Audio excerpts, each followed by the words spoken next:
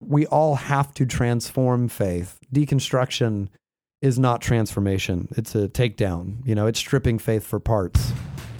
When the choice seems to be to tear down the church or build a wall around it, we aim to walk the narrow road of nuance through the wilderness between the warring factions and try to figure out what it means to love God and people well.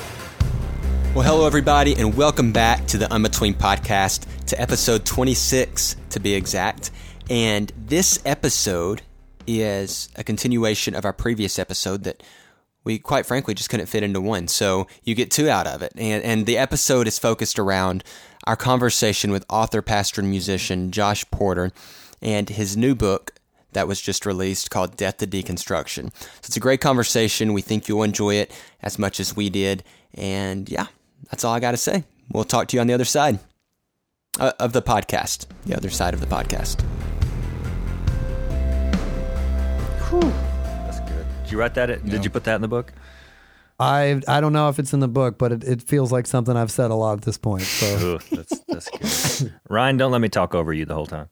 No, you're good. I'm enjoying the conversation. I mean, it's funny just how much even resonates with me with just coming to a different point in my faith to realize I'd been told all this stuff and was maybe fine with it for a while, but then when you actually read the Bible with an understanding, I mean, that's just a whole different thing. So hearing it and just seeing how different people approach it differently is interesting to me. Like what makes some people see something, read something, hear something they doubt and try to throw it all out versus someone like you who, goes through it and learns and, seeks something more. That's the important thing is that I think that sometimes deconstruction as a fad lacks the integrity to just say, I don't want to do it anymore. I don't want to deny myself. And because it feels as if it's like admitting failure. It's admitting it's the whole, it's not that the video game's too hard. It's just my controller sucks, right. Because people who talk about deconstruction almost, at least in my personal experience, they talk about it as if it's something that's happening to them and they are the passive party. They say and they're helpless against this thing that's happening to them. So they'll say things like, I just couldn't do it, or I just couldn't reconcile. And it's like, well, no, that can't possibly be true because there's innumerable people all over the world that continue to walk in faith and have for hundreds of years. What you mean is that you won't do it and you don't want to do it, or that, you quit. I think that there are a lot of people who have bailed on Christianity that do have the integrity to just say I just don't think it's true. I think that, what Jesus teaches is an untenable way of life. I don't want to deny myself. I don't think that that's best. That I respect that a lot more than saying I like this part, but not that part. Yeah. And I can't help it. I just can't help it. It happened to me. I couldn't reconcile these things. It's impossible. I think that we all have to figure crap out. And within the Christian tradition, there's actually what I might describe as something like a waiting room where you can even within the tradition enter into a space where you question things that are even fundamental to Christianity, and not because of you're cynical and hateful and mean-spirited, but because, you actually want to figure out why we believe the things that we believe, but you do it in the room. You do it in the house with other people. I did this podcast series for the book itself, the Death to Deconstruction podcast. This is like a little mini series where I talk to other people that have good reasons to not be Christians anymore, but are still Christians. Evan Wickham's one of them. John Mark's another one. And the thing that I genuinely did not stage, I did not plan for, it's not an angle that I, presented to them before each guest, okay, make sure that we steer the conversation to this point. But naturally and organically, 100% of all the conversations went to church. Essentially, the reason that I have been able to persist in my faith is community, is that there is some level of accountability. And they even would argue this without arguing it, meaning that they might not have said directly oh, well, it's because I stayed in the family of faith even while I asked my questions.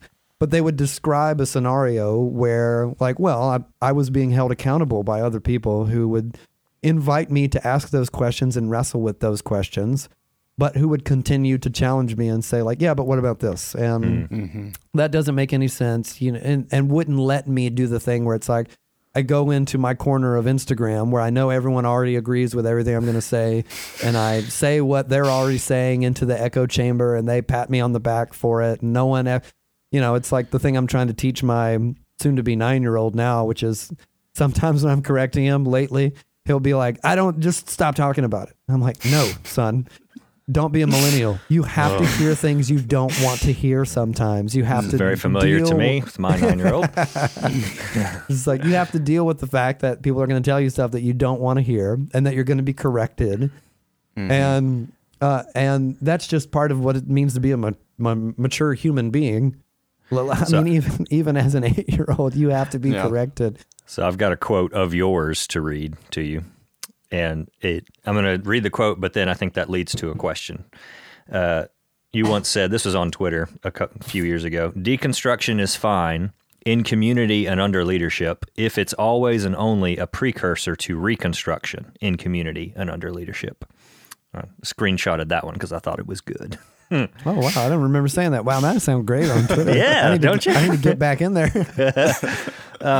So the question that leads to, and I'm going to describe a point of view that I understand but don't identify with, which is that a lot of the deconstruction crowd, that's an oversimplification, but sure, their response to that is going to be, well, I'm not going to have anything to do with the institution that traumatizes me and mistreats people and is corrupt, because there's a thread in kind of, I don't know, modernist thinking or kind of public rhetoric right now that is very much, you dissociate from things that are problematic. You tear them down and you build something better. Now, the practicalities of that are a totally different conversation. But so what you obviously, and the folks that you mentioned, did stay in community. But what is the response to somebody who says the community is what hurt me, or I don't know how to find that, or where is that?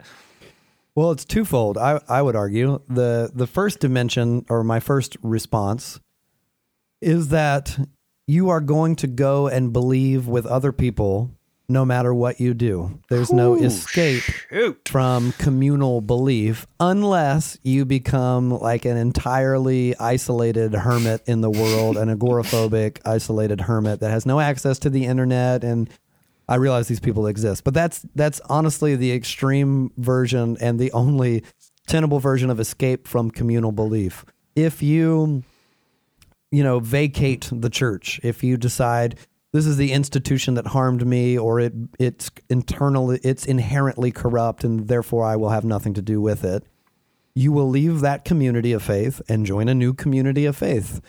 Now, that new community of faith that you join might not be as ancient, as historic, or as formal, or as regulated, but you're going to go into your little corner of Instagram and have everyone say the same stuff that you believe and go, yeah, and you're going to, or Twitter, we're going to retweet the same stuff that you. We as human beings are designed for connection. And this is not a uniquely Christian belief. This has been confirmed by decades of scientific and study and neuroscience. We are designed to connect with other people.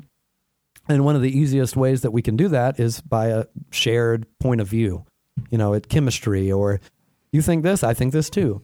Mm-hmm. Everyone believes together. You're going to go believe with somebody else. So there's no getting around that. And that means that wherever you go to believe, you will bump up against human crappiness. That is the inevitability of life in the world as a human being. Every single human being is inherently broken. This is the unique Christian worldview. But you don't have to be a Christian to observe that the world is screwed up and that people suck. I don't have a low view of humanity so low that I'm like, John Calvin and they're all just reprobate and, eternally depraved and all that kind of stuff, utterly depraved.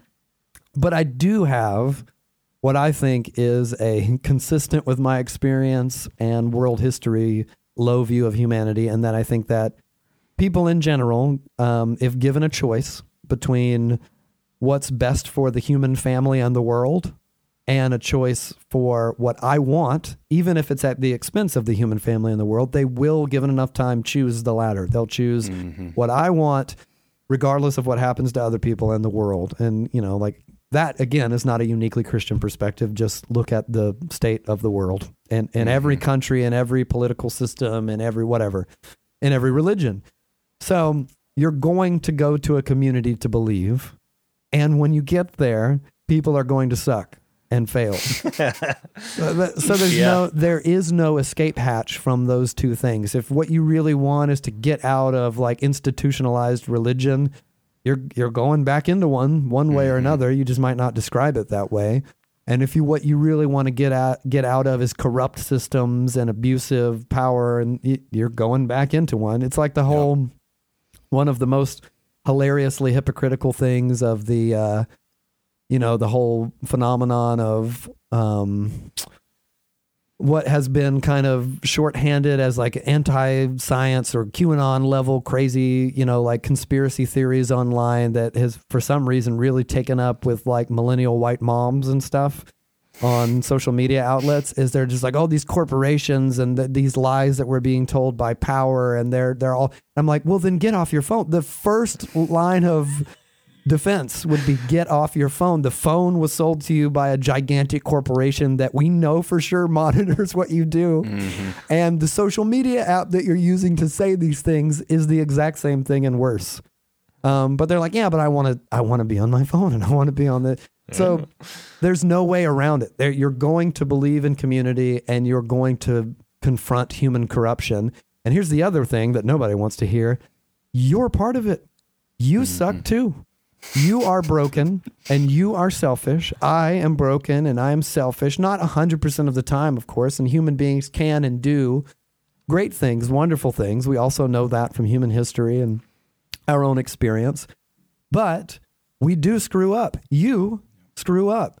The funny thing about the whole, the church failed me and it was, so corrupt and toxic is that, one, it's not always untrue. All of us have stories that we can say, no, like I was dealt a bad hand. This was a bad experience that I had. And many people, I do believe, can say, like, through no fault of my own, I was mistreated by religious power or authority, pastors, churches, institutions.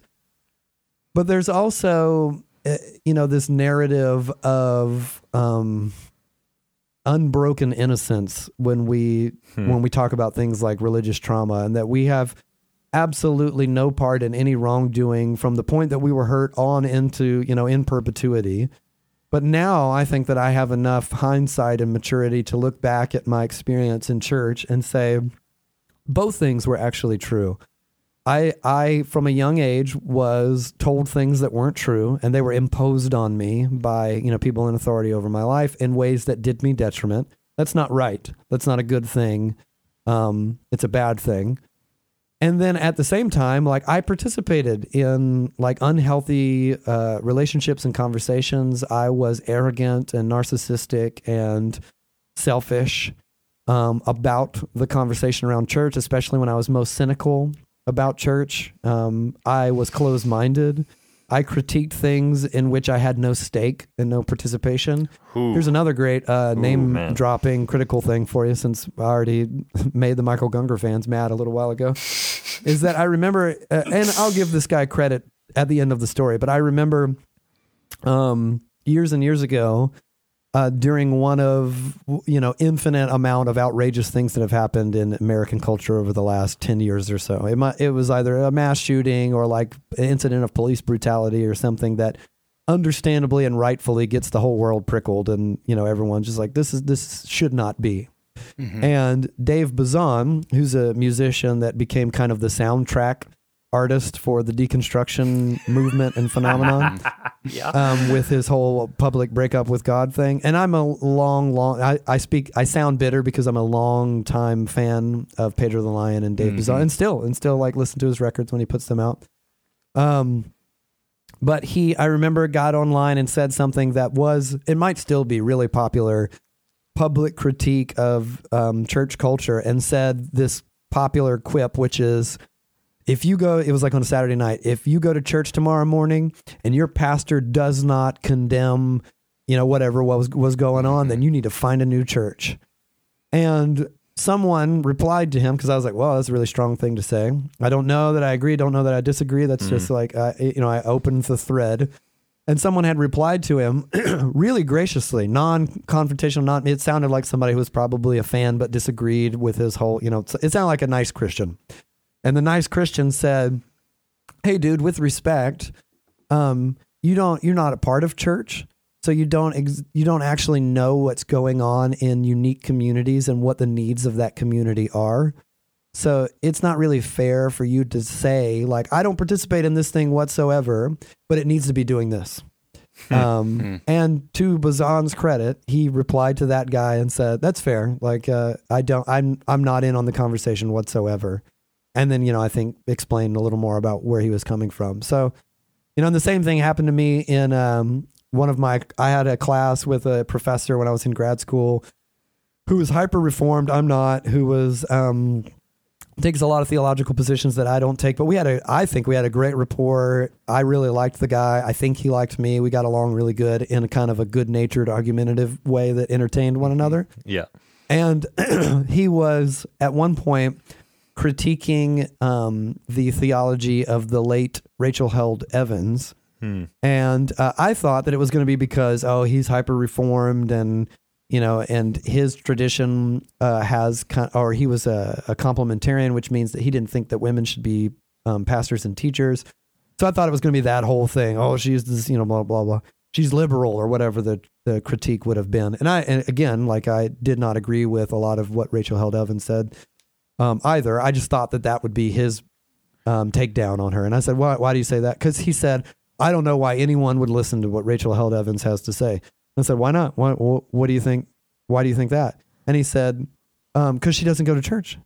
Why would you go to someone who's not a part of the conversation for the takedown on church? Like if you want, she's not participating in any meaningful way, in any way at all. So what does she know about? She doesn't know anything about church. She shouldn't speak about things that she doesn't know about.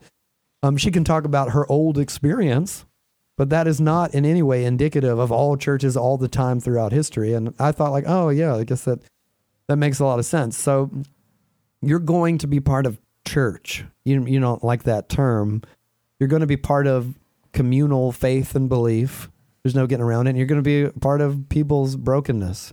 I think that if I'm being honest about, the inevitability of screw ups and the inevitability of like churches and people's bad experiences or the inevitability of bad experiences at church, there's a fine line or there's a both and that I would argue. That is, I do think that there are times that it is advisable for a person to leave a certain community of faith. Or by that, I mean just a church. You go to this church down the road and this, and this is going on. And not because you're out, emotionally reacting and immature and, someone made me mad, I quit, which is what happens a lot of the time. Someone said something I don't like, I quit. But something is really corrupt and it is advisable to leave that church, to go to a new church. You're never going to find the church that's perfect. You're never going to find the church that's devoid of I'll even use the word corruption because people are corrupt, but you can find, and this is a genuine experience now that I've had in working for churches for almost a decade now and, like sharing life with lots and lots of different churches from different traditions and different denominations. There are absolutely many, many, many churches out there that are imperfect and have made mistakes at the highest levels of leadership, but are trying. And are repenting and are admitting like, we didn't do this right, or are dealing with the problems that happen in their church and addressing them and trying to heal and trying to repent. And that's the best anyone can do. I think that what oftentimes, if I'm being blunt, is that when I have conversations with people about quitting church, 1 out of the 10, maybe even 1 out of the 100 is the conversation that ends with me saying, look, you gave it a good shot. It sounds like this is just not a healthy place to be right now. I don't know how you would reconcile it. have you considered, let me help you find a different place, and not in a like hasty burn it down, run out of town kind of way, but just like, let's talk about what it would be like to join a different community. And that can be a really painful, complicated process for people, even in a church that's hurtful, because there's relationships there and history there. It's like a breakup, you know. That's the 1 out of 10, or even maybe 1 out of 100. 9 out of 10 or 99 out of 100 times, it's, the pastor said this thing and it made me really mad. So I want to quit. Or I was in a small group, you know, and my friend did this thing. They betrayed me. I want to quit. Or, you know, they didn't talk about the thing that I wanted them to talk about. I quit. The pastor didn't invite me over for dinner every single night. I quit. You know, it's these are not, to my estimation, mature reasons to disconnect and disassociate from the community of faith. These are, if I'm being frank, immature reasons that can be dealt with. You know, like in any system of relationships, you have to participate in a meaningful way, and you have to participate in accountability and vulnerability and repentance. And, I'm a pastor at a church. Our church is very small, but it's still, for some reason, doesn't change the fact that people often, are upset by something I said or did, or, they come to me and they're angry, or I get an email that's ticked off or something like that. And a lot of them are like, oh, I'm ticked off because this, and this. And it's like, oh, I can't help it. I'm human. So I'm like, oh, great, here we go. Now I got to deal with this thing.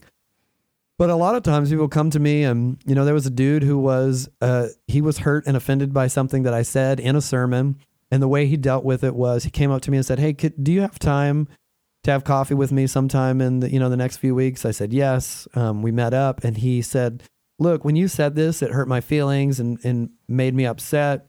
Can you tell me why you did that or what you meant by that? He gave me the opportunity to repent to him in accountability. He didn't say look, I know, he was very forthright and said what he meant. And the two of us were able to resolve and reconcile. I was able to apologize and say, you know what, that was careless. I didn't even think about it that way. Will you forgive me? And to then, bring that to the rest of the church, even if none of them even noticed that I had said the thing, because it was pretty unique. And then that to me is the model of if this was how we approached a sense of being wronged by leadership, from minor indiscretions all the way up to major indiscretions, the attempt to reconcile and to hold one another accountable, absolutely, but to deal with those things in the messiness of community rather than don't like it, I quit. That's what my 8-year-old does. He says I don't like what you're hearing. Stop saying it. This is not a mature way to navigate relationships. So yes, if all the way back to this is the sentence answer to Taylor's original question. You're saying the institution of church itself is corrupt. Yes, all institutions involving human beings are corrupt to some extent. There's no way around that. So if that's the reason that you quit, you must quit everything that involves human beings now to be consistent and have integrity with what you say you believe. But if it's the case that, well, yes, it's broken, but we can find ways to navigate that brokenness in healthy, mature ways that honor the community and continue to participate in a meaningful way, it probably makes more sense to choose the latter. It gets me thinking of is that in our first conversation, the spiritual discipline of art appreciation, as you put it, you talked about it as it is part of the process of spiritual formation to see the art that God caused to be and respond to it and to develop those muscles, as it were. And as you were summing up what you just said just now, it got me thinking about the fact, I guess I'll pose this in form of a question. How much of this, there's part of it is a fad, part of it is a movement, I guess you would say. It's a human thought thing. How much of it is due to the American church machine being best at creating consumers rather than disciples? Oh, man. For an accurate and really well-researched answer, you'd have to ask someone like Mark Sayers. Yeah, he would know. My narrow pastoral experience would argue a lot. A lot of it has to do with a bad presentation for what it means to belong to the community of faith. And I'm not saying is this of like, oh, I've got a church and I got it right. We have gotten it wrong a million times. And I just the other week was teaching and said, like, I think all the stuff I'm saying is right. Otherwise I wouldn't say it, but I know that it's not all right. So, we as a family have to find a way to deal with that and to hold one another accountable, me and everyone else. So I'm not saying like, oh, we've got it so right. And I honestly think if I'm being gracious is not the word, but honest, that a lot of it happened very good-naturedly or with the best of intentions. There's church that there's a form of church and a presentation of church with which I am very cynical, about which I'm very cynical. And if I'm being honest, judgmental, it's not healthy for me to, sometimes people send me TikToks of like big famous churches and they're from the church. They're not like made to make fun of them, but we are making fun of them. They'll send me a TikTok in a group thread and be like, oh my God, look at this church. It's huge and celebrities go here and this is what they're doing. And I'm just not mature enough at this point in my discipleship to see that and be like, well, bless them. Instead, I'm like, oh my God, are you freaking kidding me? It's like when my wife plays me Taylor Swift, I'm like, this makes me not want to be a musician. This is what people want to hear. I don't want to do it anymore. She gleefully does that, I'm sure. Yeah.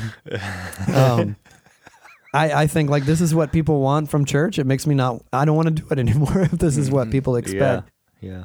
But that's me and my cynicism. I think that honestly, the American evangelical tradition, now that word's a word that is not helpful because it's entirely political, but going back, a few decades to the mainstream Protestant expression of church in the United States, there has been these interesting waves of movements that have eventually had massive influential effects on the rest of the Protestant tradition in America. Go back to like the 70s and the Jesus movement on the West Coast that spawned the Calvary Chapel tradition, which is like if I'm being, lazy shorthand critique of it, is like high view of Bible, low view of like intellectualism and theology and stuff like that. Lots of good things came from that. Lots of bad things came from that. There was the whole, what did they used to call the deconstruction progressivism? It was the emergent church. There was the emergent church movement in like the meeting early in bars works. and coffee shops and stuff. Yep. Like we go to the pub and we study the Bible. It terrified all the evangelicals. Oh my God. Which is funny because at the time these people were probably closer to Christians than the modern deconstructionism for all we know. But that was like, became popularized with the early work of like Rob Bell when he was a Christian and the writings of people like him. So books like Velvet Elvis were changing the game. And I was right there. I read Velvet Elvis when it was relatively new and was like, oh my God, this is really fascinating. I've never heard anything like this or read anything like this. And then churches were growing out as expressions of that kind of, like outside the box thinking. Blue Like Jazz by Donald Miller was another like, wow, the unconventional conversations about faith. And then a lot of young pastors came along influenced by these pop culture phenomenons and were organizing the aesthetic expression of their church around those ideas, if that makes any sense. So for the first time, churches, and these were not like wacko churches. These were like really traditional congregations were having like low lighting during the gathering and a rock concert. With like stage lights and stuff, and people were logos and branding and websites. Churches were branding for the first time, and this is still like pre-social media and everything. And honestly, again, I don't think that that's all bad. I think that they were taking some level of creative responsibility for the way that their church meets and expresses themselves. Like people critique our tiny church and say like, well, why do we do this and that? It seems like we're trying to generate an emotional atmosphere. And I'm like, we are. What are you talking about? Like, that's 100% what we're doing. Do you go to like any kind of like gathering with a sense of communal responsiveness that isn't catered to an emotional response? Like what kind of concerts do you go to or get-togethers that even a book club, people like burn incense or light a candle or turn the lights. You know what I mean? Like that's just what we do as people. I don't understand this whole, it has more integrity if it looks lame. I would argue the opposite.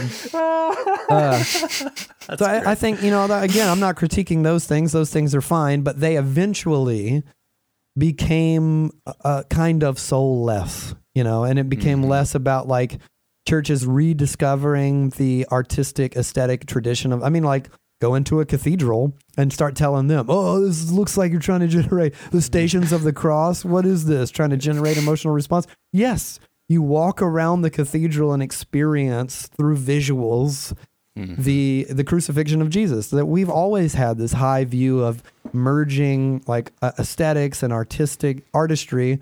The tabernacle comes to mind. The tabernacle. Yep. God did it first. God was like, it has to look like this, and I want the pomegranates to be blue, and then there's got to be these weird creatures on the wall, and only this guy can make it. That's not inherently bad. That's inherently good, I would argue. Yeah. But it became kind of like art often does. It became a bit soulless, a bit corporate, and a bit contrived. And it was less about like taking aesthetic responsibility for your community and more about like, how can we brand this in an appealing way to get more people? And that eventually leads to how can we make church itself more accommodating so that we get more people, butts in seats, and more money. And I'm not saying that every big church with branding is inherently corrupt. I worked at one for many, many years and still love and believe in them with all my heart. Would go and work there tomorrow if I needed to. So it's not like I have an issue with that in and of itself, and I only work at the small church now because that's what I believe in. It's not that. But I think it becomes inevitably like anything. The more that it spreads and the more accessible it becomes, that these conversations start to happen where there's considerations for things you didn't consider before. Like maybe tomorrow, if my church became huge, we'd start actually saying, "Oh, should we say that? It might offend everybody and we'll lose everyone and we won't be a church anymore." So it's easy for me to say my church is small and we don't have those conversations. But the conversations we do have with other churches are hilarious to me because we have a guy on staff whose job is to like oversee all the small groups. We call them Van City communities, but it's essentially a small group format. And so he works with the community leaders and works with the communities themselves and organizes all the infrastructure for all that stuff. And he inevitably meets with lots of other pastors in the city, in our city, and across the river in Portland about like, how do you guys do stuff? Can we borrow it? And vice versa. And the thing that he hears all the time is like, oh my God, you guys put people through that much to get them into communities? We would never do that. That's such a high ask. Our ask is that you attend a one Sunday afternoon class that explains how the communities work, that you go through a 1-week training where essentially you meet together as a community and the guy who works there comes with you to say like, no, you do this and this and this and any questions. And then like they attend leader meetings every month and participate to that degree. And he's like, what? How?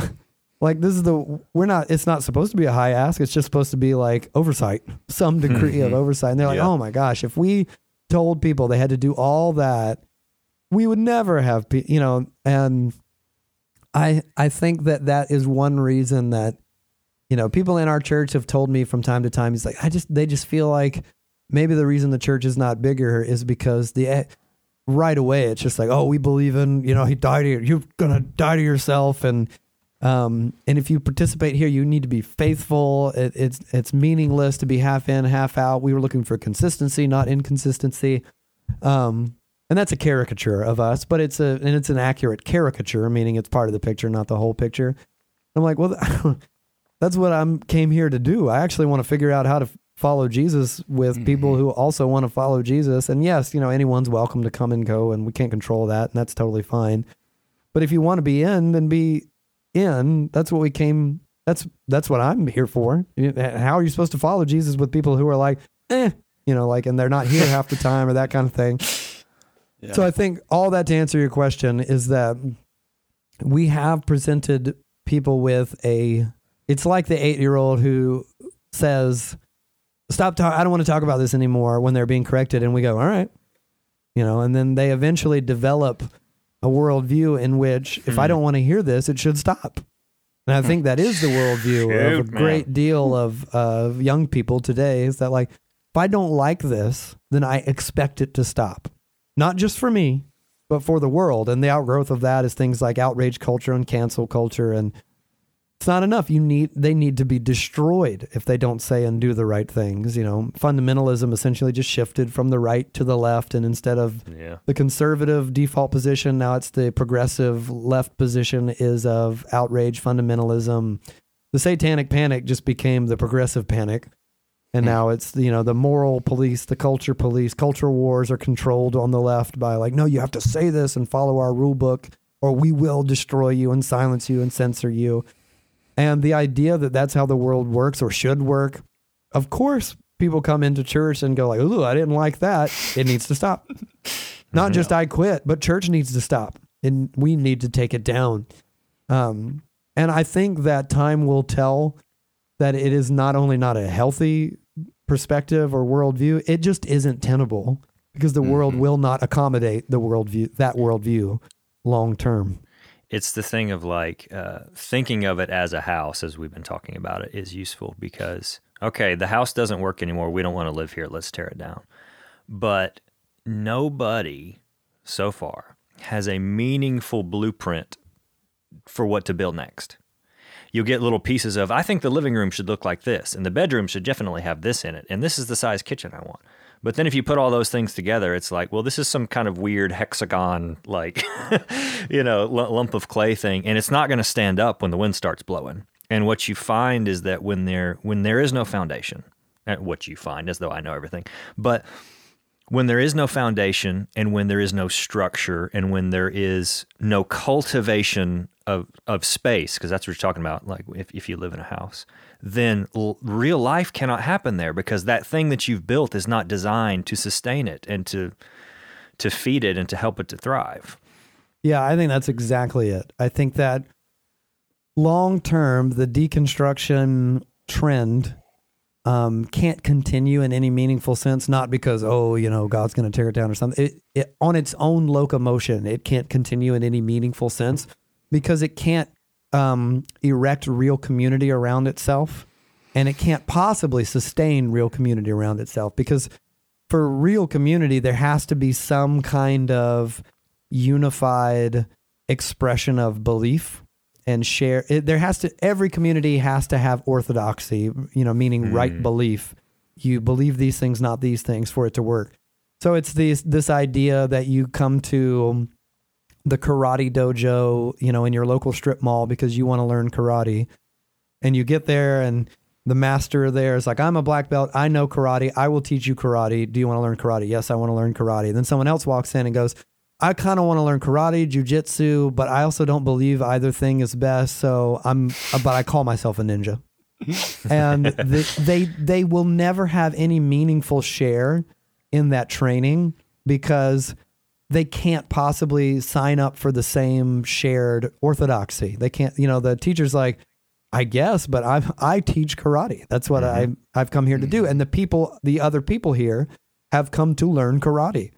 So you can say all these things, but you will never go and find a dojo that's half karate, half jujitsu, but identifies as ninja.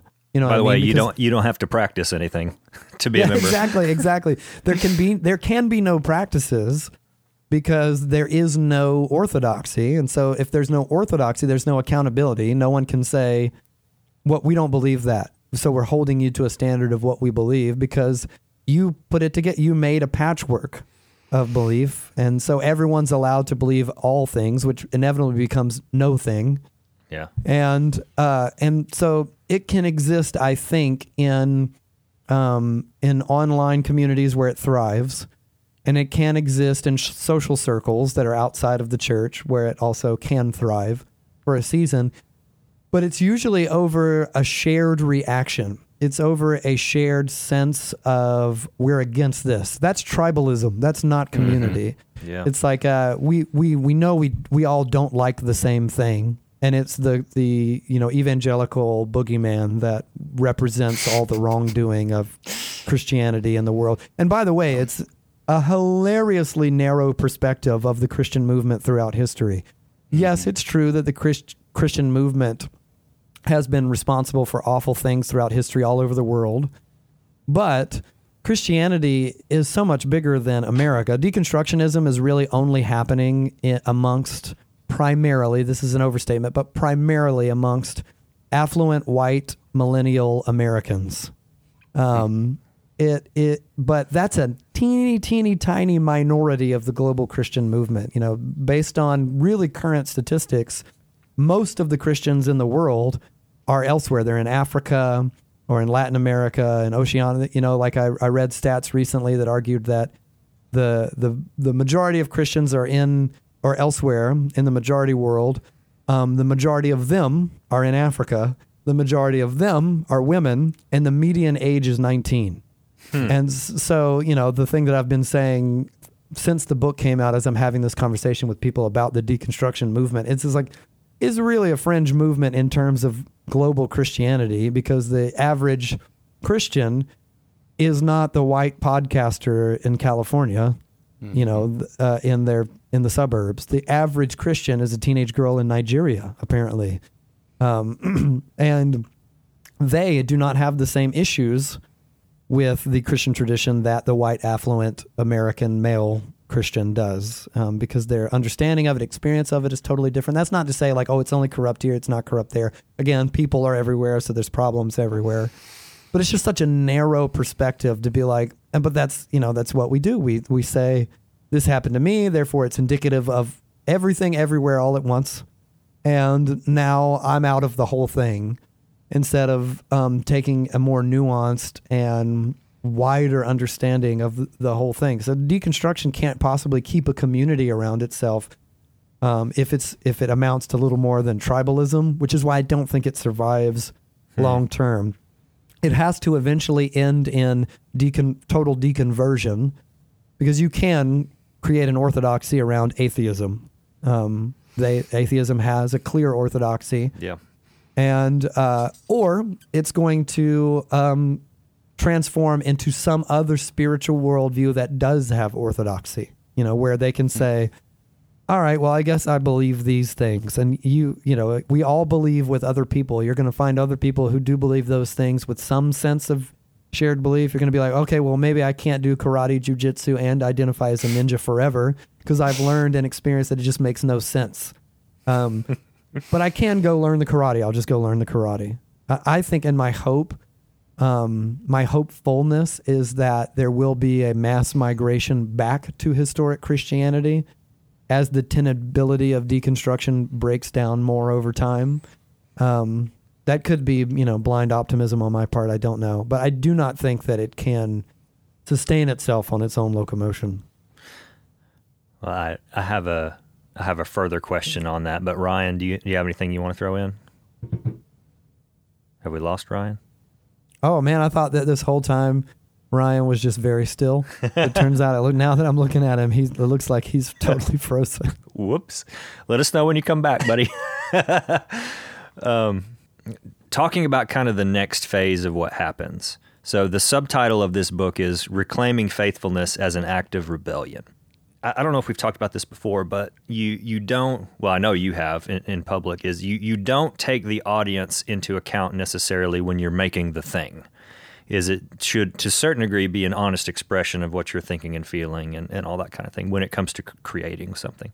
Now, of course, after the thing is done, you do think about, well, I hope, I got to get this out there somehow, and I hope people enjoy it or respond to it. Otherwise, you just wouldn't release it. So clearly, exactly. You got to care to some extent. Yes. Hang on. Is he trying to get back in? Yeah. Oh, there we go. Ryan. He coming? Yeah. There he is. Ryan. Look, he's still in the position in which he was frozen. That's why I thought that he was still there. Oh, I don't know what happened. I was just like, wait, no. What did you do? All right, listen to this incredible question Taylor's about to ask. Oh, no. We actually wanted to know if you were thinking something, because you were frozen so long. We're like, he quit. I was deep in thought. He deconstructed. Yeah. Oh, man. No, I did think, and I totally trying to get back in. Forgot where we were. I was thinking something, though. Here's your chance. No, I guess part of the thing I was thinking, and this may be completely gone from where we were since I was out for, few minutes there. But just the idea that, y'all both said it in different ways as we were talking through things. I mean, Taylor, you mentioned the blueprint and what we want. And Josh, you talked earlier just about dying to ourselves. And it seems like, it's so simple to say, well, that would fix it if we'd quit looking for what we want, and kind of the whole consumerism of I want this and that and give it to me, and shift more to what does God want from you? And what is that discipleship that, molds that? And I don't know if churches really know how to make disciples anymore. I mean, that sounds like a huge criticism, and I don't mean it that way, but I mean, at what point have we forgotten how to make disciples? And at what point is the congregation just trying to be there and hear what they want to hear as opposed to doing their part in making disciples? And yeah, I'm hopeful that is, I think that's a fair critique, but I also have experienced that it's on the mend, especially with the rise of a new generation of writers and thinkers and people like Mark Scandretti and and even John Mark, his whole thing with the disciplines and formation. Yeah. There seems to be a move back to, and I think that's why John Mark's books have had such a huge reaction in the last few years, is that the church is realizing that, oh man, we've been missing something. And that happens throughout Christianity. It happens that the focus shifts and we lose the plot on certain things. So we need prophetic voices to come along and be like, we need to recapture. The Bible Project comes to mind. The Bible Project is, and this is not a joke, not hyperbolic, a gift from God to the church. I can think of few things, institutions, people that are more important for the Christian movement than the Bible Project, honestly. Yeah. And my wife and I joke about it all the time. We watch new Bible Project videos. We have a bunch of friends who work there, and can you imagine seeing something like this when we were teenagers? It would have absolutely blown our minds that not only could there be something with such sophisticated biblical theology condensed down into straightforward language, conversational language, but with such aesthetic excellence. It's like usually you can have some of that, but not all of that. That's the Christian triangle. You can have it smart, but not comprehensible. Or you can have it comprehensible, but not smart. And you can't have either two with artistic integrity. You you can have artistic integrity with neither of the other two things. Yeah. The Bible Project, slam dunk, all three things consistently on a regular basis. To the point where I finish whole series on the Bible as a teacher that I feel like I put so much work into, then watch 1 3-minute video and go oh, this is better. Yeah. This is better than my whole series that I did. So I think that now there are more and more resources for recapturing the vision of the early church, which I know is a thing that we romanticize all the time, but I'm a pessimist by nature, and even I think that it's getting better all the time. Not that the evangelicalism as it was will come back, because that needs to die. That's the thing that was, I think, the whole orchard went bad and the trees need to just be uprooted. But the Protestant Christian tradition in the West and in America, I think will recapture an imagination for discipleship, for things like spiritual formation, which got kind of taken out of Protestantism and put over here in other denominations and traditions where, Catholicism still has a window for different types of mystic practices and desert father thought and spiritual formation, but not really in Protestantism anymore. Now all of that is coming back into mainstream Protestantism in a major way. So that's on the mend. We have things like the Bible Project. I mean, how can you not have at least some optimism about where we're going? And the Bible Project has to be influencing a wave of new creative people, new teachers and thinkers and scholars who are going to be the ones who then, unlike my wife and I, will say, oh, when I was 12, I had the Bible Project and I learned so much, and that's what set me on a journey with the Bible. I heard Tim Mackey recently. I was in a room with him where he said, someone asked him, what's the coolest story that's come out of the Bible Project and all its work? And he said, honestly, the best thing is that we have had people say to us that they did not know that the Bible was beautiful, but now it is to them. Yeah. And he's like, to me, that's mission accomplished, job well done, in that you have people who are rediscovering a love for the Bible. Not just the Bible I grew up with was, I had a complicated relationship with it at best. I understood that it was good, and I understand it was good for me, but in the way that broccoli was good for me. I don't want to do it. Nobody wants to do it, but we need to do it. It's like, rigorous exercise. Yes, we know it's good and we know it's what you're supposed to do, but we don't want to do it. Nobody likes it. No. It took me a while. And honestly, my journey through becoming an artist was the first thing that woke me up to an appreciation for the Bible. It's like the Bible has all the stuff that I like in a work of art. It's outrageous and offensive and confusing. And it has all these different like genre mashups and bizarre stuff. And that doesn't mean I love every single bit of it. I'm like anyone else. I'm still confused, still learning. And there are parts that I'm like, oh God, I wish this wasn't in here. And I don't know what to do with it yet. So I'm, like anyone. But now we have more resources to help us to understand what it means to follow Jesus well, how to understand the scriptures well, which I think will be another feather in our cap in terms of when the locomotion of the steam engine of deconstruction eventually burns out and we realize like, oh, this isn't really anything. This was a reaction and you can't react forever or else you just become an embittered, sad, closed off person. And they exist and they will continue to exist. But you don't want to be that. You have to go somewhere.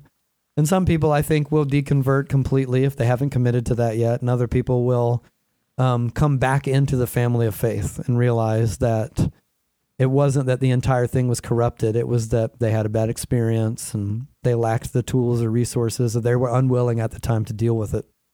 Yeah, and that's where you were. That's where you were headed when I cut out when I decided to cancel you. I think that's where you're going, like just the optimism about kind of this new thing that's probably coming. So that's, yeah. And I kind of had a summation question that we were starting to get to, but I wanted to wait till you came back. So the subtitle of this book is Reclaiming Faithfulness as an Act of Rebellion. And so how would you sum up, we were talking about the fact that when we make something, you're not thinking about the audience, or you shouldn't be, right, whether or not they're going to like it and how they're going to respond to it. But once you've made the thing, whether it's a book or a song or a movie or whatever, then you do start to think, well, how do I get this out there to people? I do hope they like it. How are they going to respond to it? So kind of taking that tagline, what is it that you're hoping in whatever small way, what is it that you're hoping happens as a result of this book being out there? I hope people return to faith in Jesus, in the Orthodox apostolic history. And by that, I don't mean to, be like, it has to be my what I mean is like not a Christianity of their own design with no accountability, and not a patchwork Jesus, a buffet table spirituality that compromises the truth that has been held dear by Christians around the world for 2,000 years at this point. But the Christian movement, the way, the one that Jesus started, the one continued by the apostles and the early church and the church mothers and fathers down throughout history.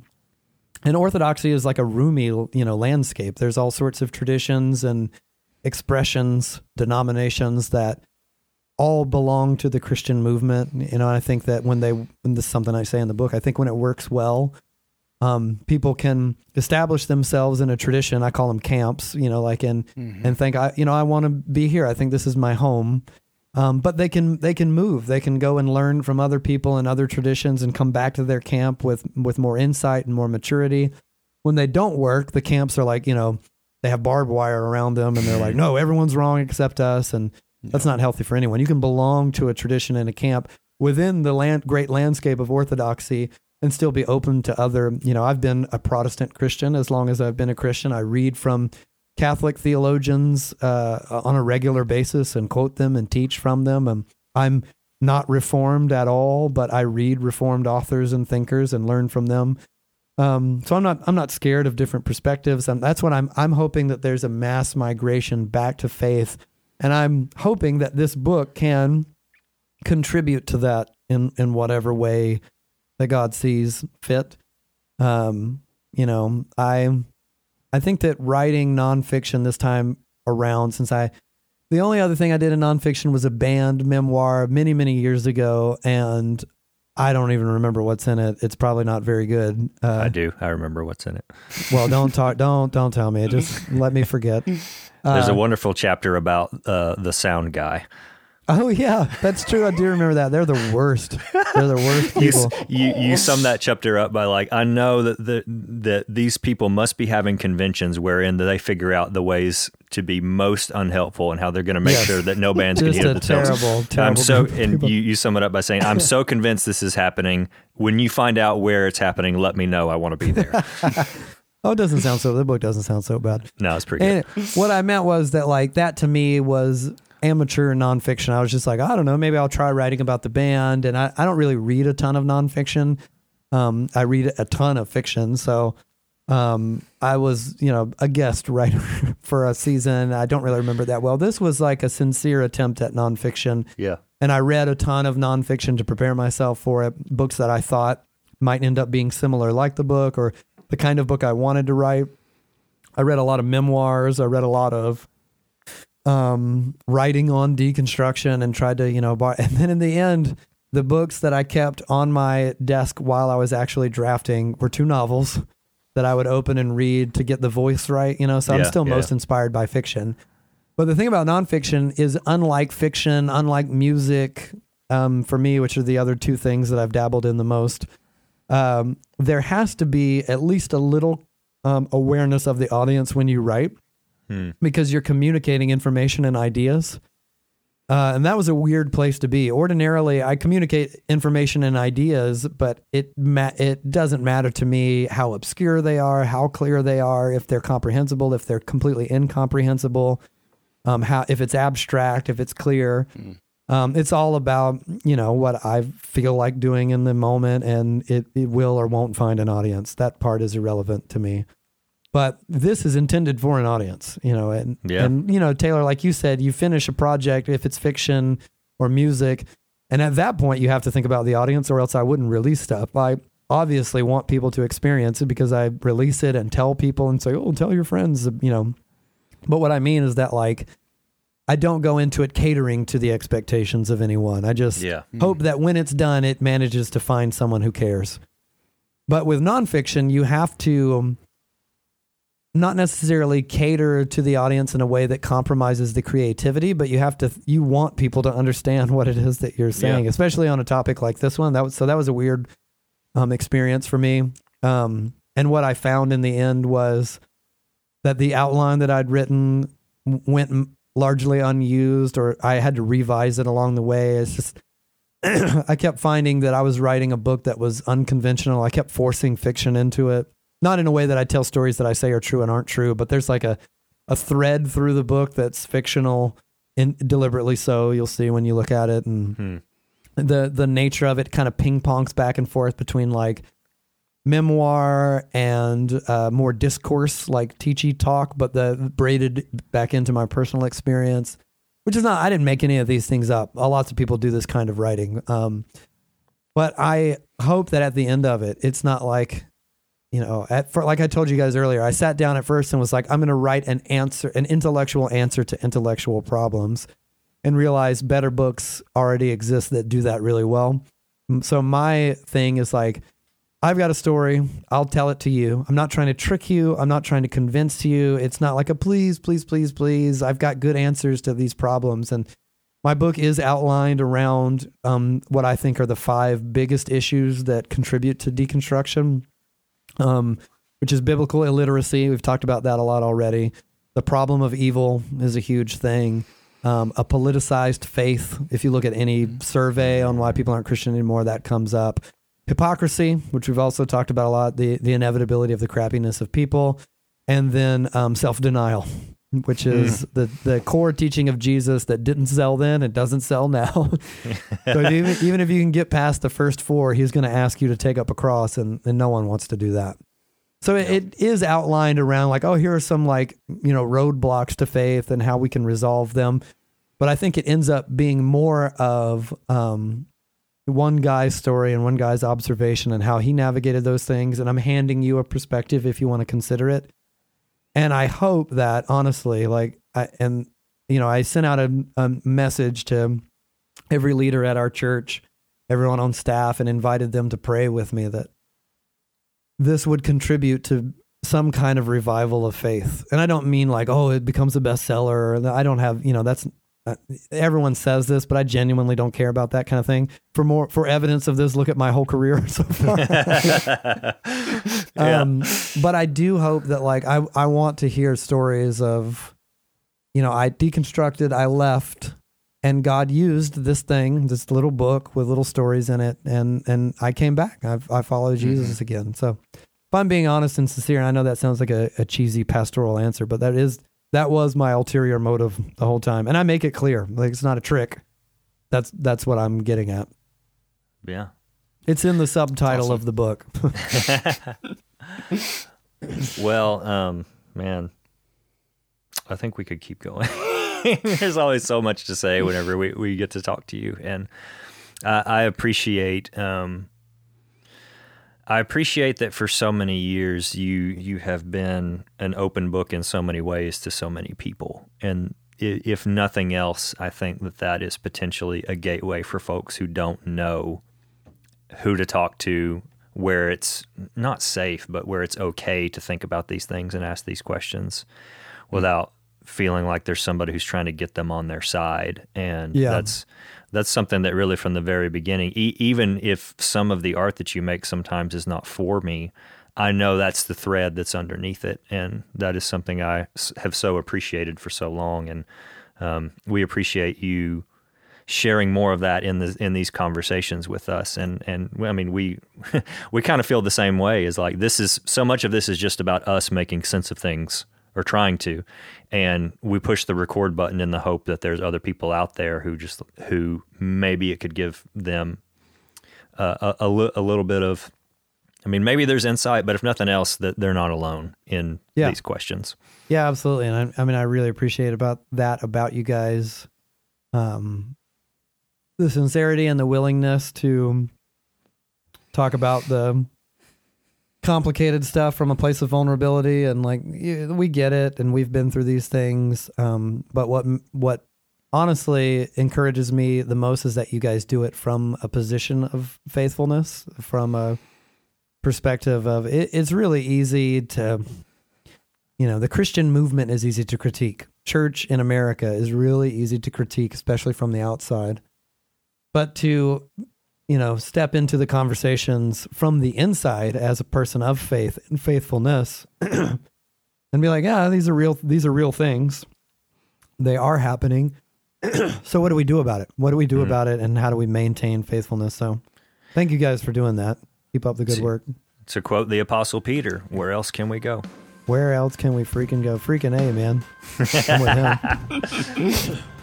All right. Well, thanks for listening to episode 26 of the Unbetween podcast. We hope that these conversations are as beneficial for you as they are for us, and we would love to know that. So if you're not following us already on the social things, go out and do that. We're on Twitter at UnbetweenPod, and you can find us on Instagram and Facebook by searching Unbetween Podcast. And when you do find us, let us know what you think. Let us know what's been helpful for you, or even conversations that you would love for us to have in the future.